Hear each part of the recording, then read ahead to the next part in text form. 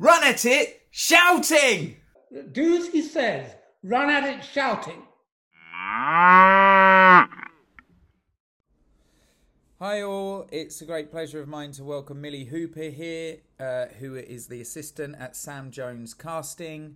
Welcome, Millie Hooper. Brilliant. Thanks, Charlie.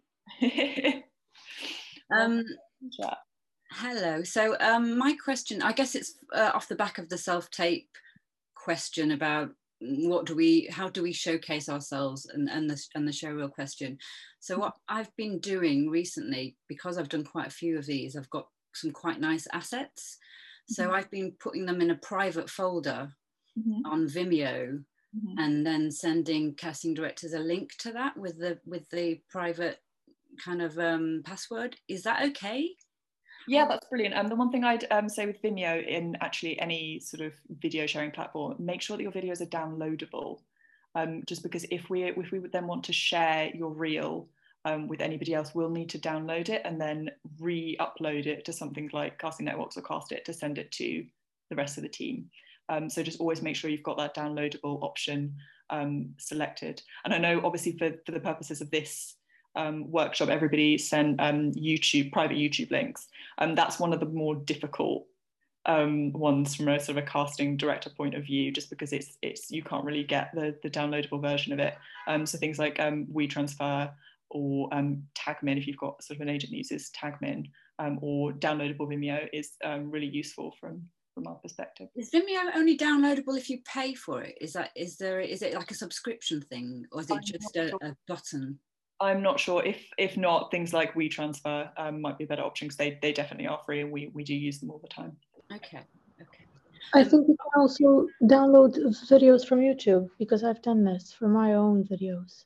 You can. I think you can get some sort of extensions and stuff that let you do it. It's a lot easier from things like WeTransfer. But a lot of sort of agents will have specific ways they want you to send them material. So yeah, it's just a sort of best just to ask them how they'd prefer it sent to them. I have another question. I don't know if you'd be able to answer it, if you can answer it.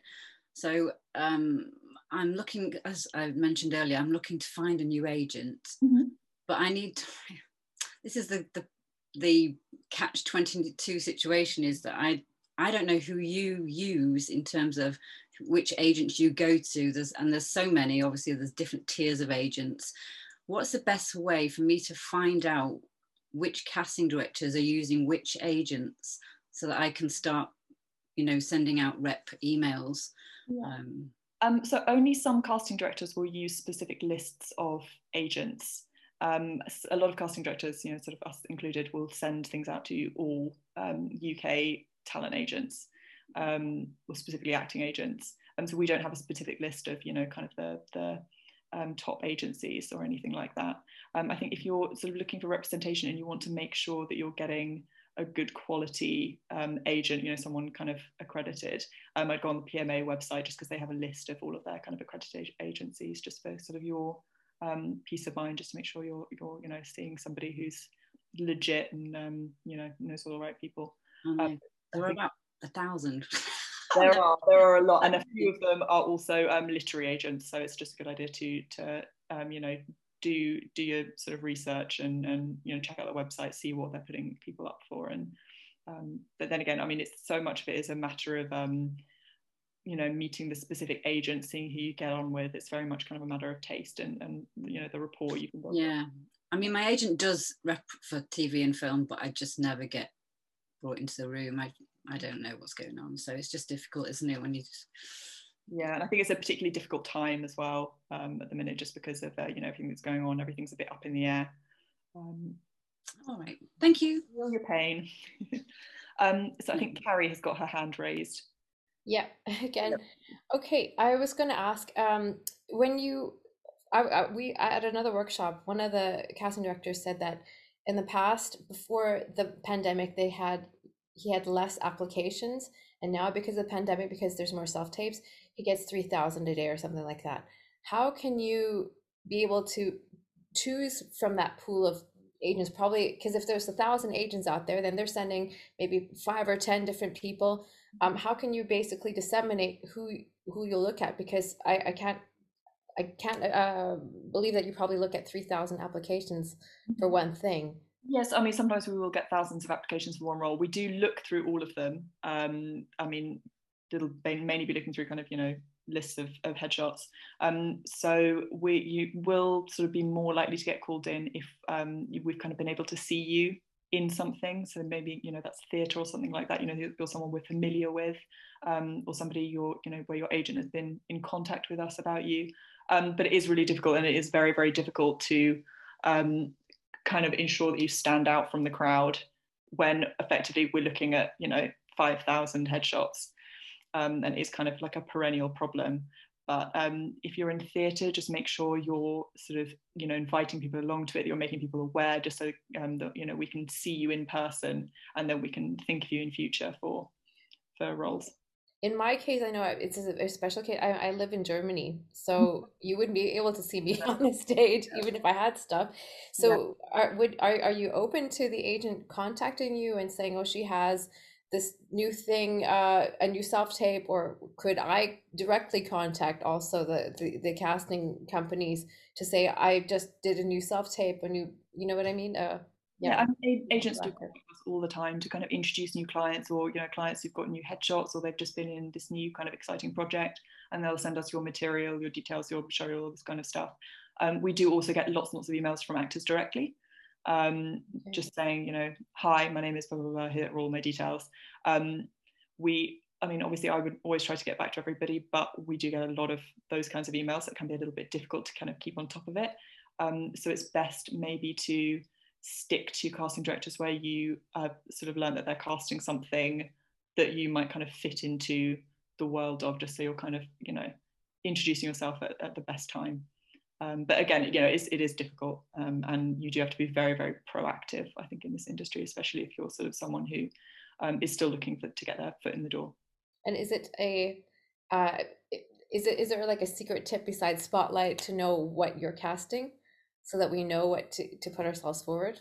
It's mainly just Spotlight, and a lot of casting directors will, if they're looking for something very specific, they might put out a brief on Twitter. Okay. I've recently got Twitter for that purpose, getting ready to, you know, put out any briefs that we might get, just in case. I think a lot of casting directors have Twitter for that reason. So yeah, it's just keeping an eye on things. Obviously, like, lots of actors are friends with other actors, and they all kind of, you know, talk about what auditions they've been having and stuff. So I'm sure you've all sort of, you know, been on top of that and seeing what everyone else in your kind of circle are doing. But it is difficult being able to sort of second guess everything that's going on in the industry. But yeah, keeping an eye on Spotlight and Twitter and all of those kind of channels are really important. Thank you very much. Callum looks like he's got his hand raised. I was just going to ask, like, in terms of reaching out to casting directors, like, do you mind actors directly sort of emailing you, or like, do you think it's better for an agent to sort of reach out?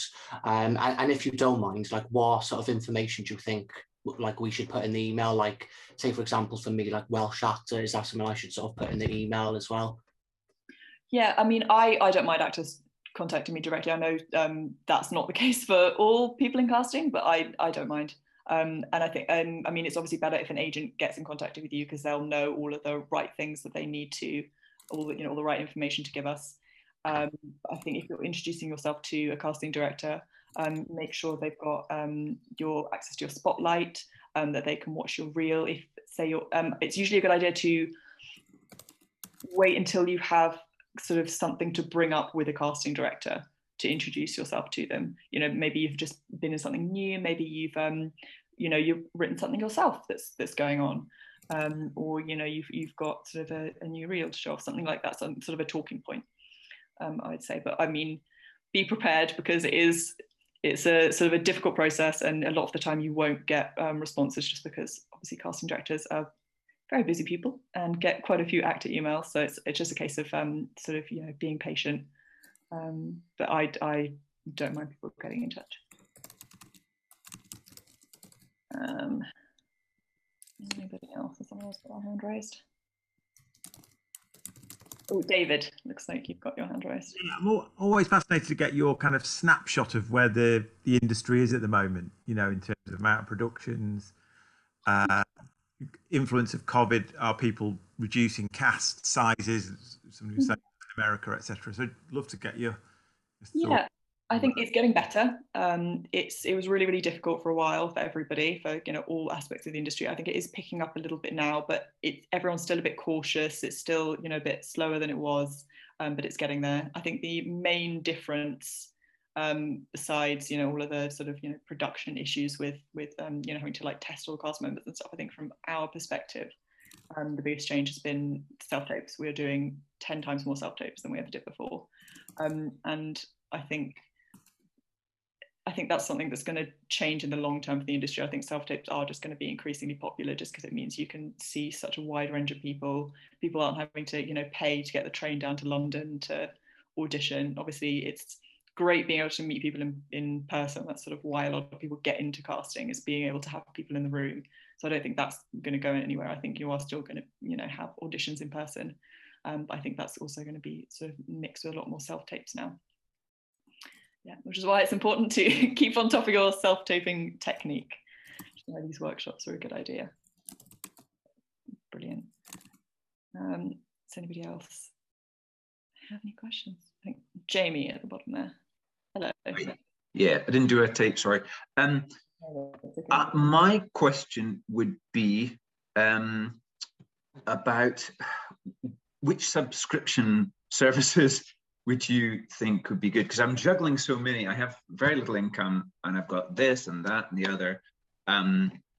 Which are the top ones really to go for, and which could I happily junk? Subscription services, do you mean sort of industry tools, things like Spotlight and IMDb? Or yeah. I mean, I haven't got IMDb, but I'm like quavering about that. There's a new one called Flarebox. Wondering about that. I've got Mandy and Star Now. Star Now, I think I'm going to get rid of because it's just not industry standard. I've got Spotlight. Anyway, yeah. I'd say the key one for everybody is Spotlight. I mean, it is to be an actor without Spotlight, but it makes it a hell of a lot easier if you've got it. I'd say IMDb Pro. You don't need IMDb Pro. Some people get it because the only way you can change your profile picture on there is by having your own account. I know sort of, with casting, we can't change actors' headshots on IMDb Pro, unfortunately. So some people have it for that reason, but again, it's not necessary. I think, things like, we only really get actors from Spotlight, really, and just kind of, our own knowledge. We don't really use many of the other services. I think if you are based somewhere else, so if you're based in Ireland, maybe things like, I think there's one called Fish Pond or something in Ireland that's kind of an equivalence. I think if you're not sort of local to the UK, doing some research and finding out what the equivalents are in your area. I'm actually, this is the second part, I'm actually in Scotland, so the lockdown thing and lots of self-tapes has been really helpful, but I don't know, going forward, it's just so expensive getting down to London and then staying overnight and doing the audition, then coming away going, oh, what was all that about, so I think if you are going to struggle to get down to an in-person audition, you can always say that and ask for a self-tape. The other thing I know we've done, I'm not sure whether it's sort of all casting directors would want to do this, but we sometimes offer to do a Zoom taping. It's kind of like as close as you can get to an audition in person without actually, bringing someone down to London. So, one of us will be reading and the other one will be, pressing record. So you can always ask sort of via your agent whether that might be an option if you're going to really struggle to get down to an in-person audition. I think a lot of people in casting tend to be quite accommodating towards that kind of stuff, because they do understand that it's not always possible to drop everything and get on a train for one audition. Brilliant. Anybody else?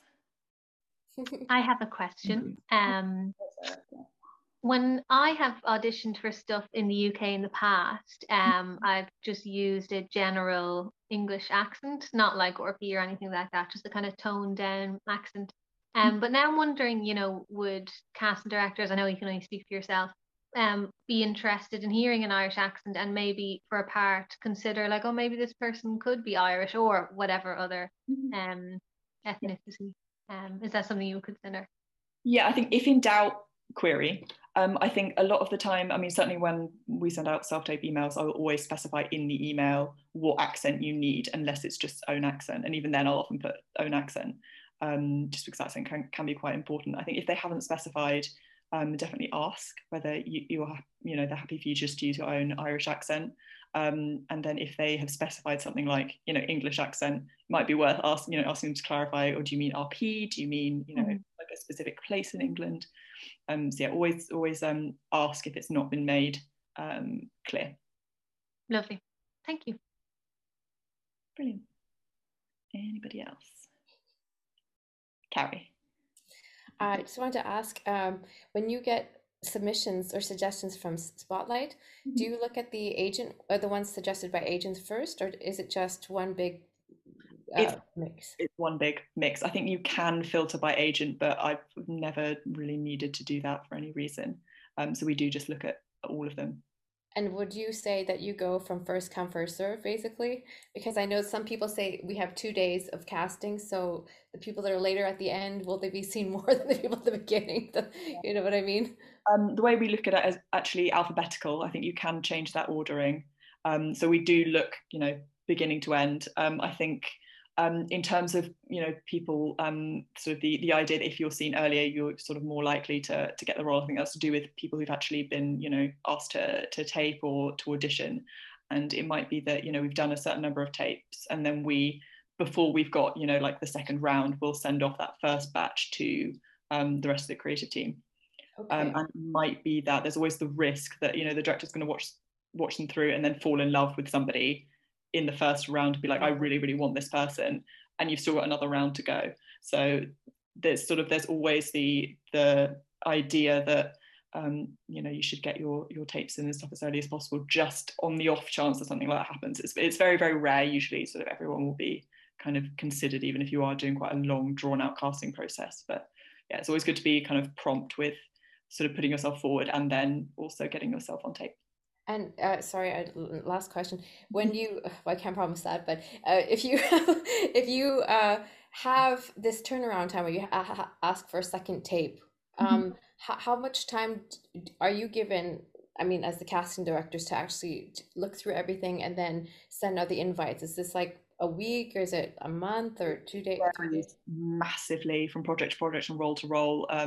Sometimes we'll have ages to look at a role and like really look through, all of our options and stuff. And sometimes it'll be, we've got like a day. We've got to, especially if you're replacing somebody because, something's happened, they've become, unavailable or whatever. It can be a really, really rapid turnaround, but it varies hugely. Like there's no kind of, set period of time. So you can basically say, if you don't hear anything back within a week, probably you weren't cast. Sometimes that's the case. Sometimes it's because, for example, we've had the tapes in, but the director and everyone else is on recce, and they're, if they're filming somewhere quite remote, they might not have access to the internet. We might not be able to show them your tapes, and so it might take that much longer to get back to them. We always try and get back to everybody, even just to say, sorry, it not worked out this time. Next time. But I think, usually if you haven't heard back for a while, it might not be great news, but sometimes it's just because the process is taking that long, just because of, all the logistics and where everybody is and having to cast some roles before other roles and all of that kind of stuff. Yeah, there's no real set timeline. We wish there were, and we wish we could be kind of more specific about when you're going to hear back, but it never works out that way. And okay, yes, I did lie. There was another question, because you had this background as being an agent first, and then being cast. I worked for an agent. I was sort of assisting, and then ended up in kind of the commercials department. And do you feel like there's a big shift in how you see the actor, because of course you have to choose actors to be in an agency or be part of the vetting process, and then choosing actors for casting? Do you think is there a change in your perspective on your selection of who you like to work with? Yeah, I'm very glad that I did both. I think it's really helpful to have seen both sides, just to see kind of what kind of pressures agents are under. I think it helps to kind of get that sense of empathy for actors and agents and kind of their relationship and what the constraints they're working to.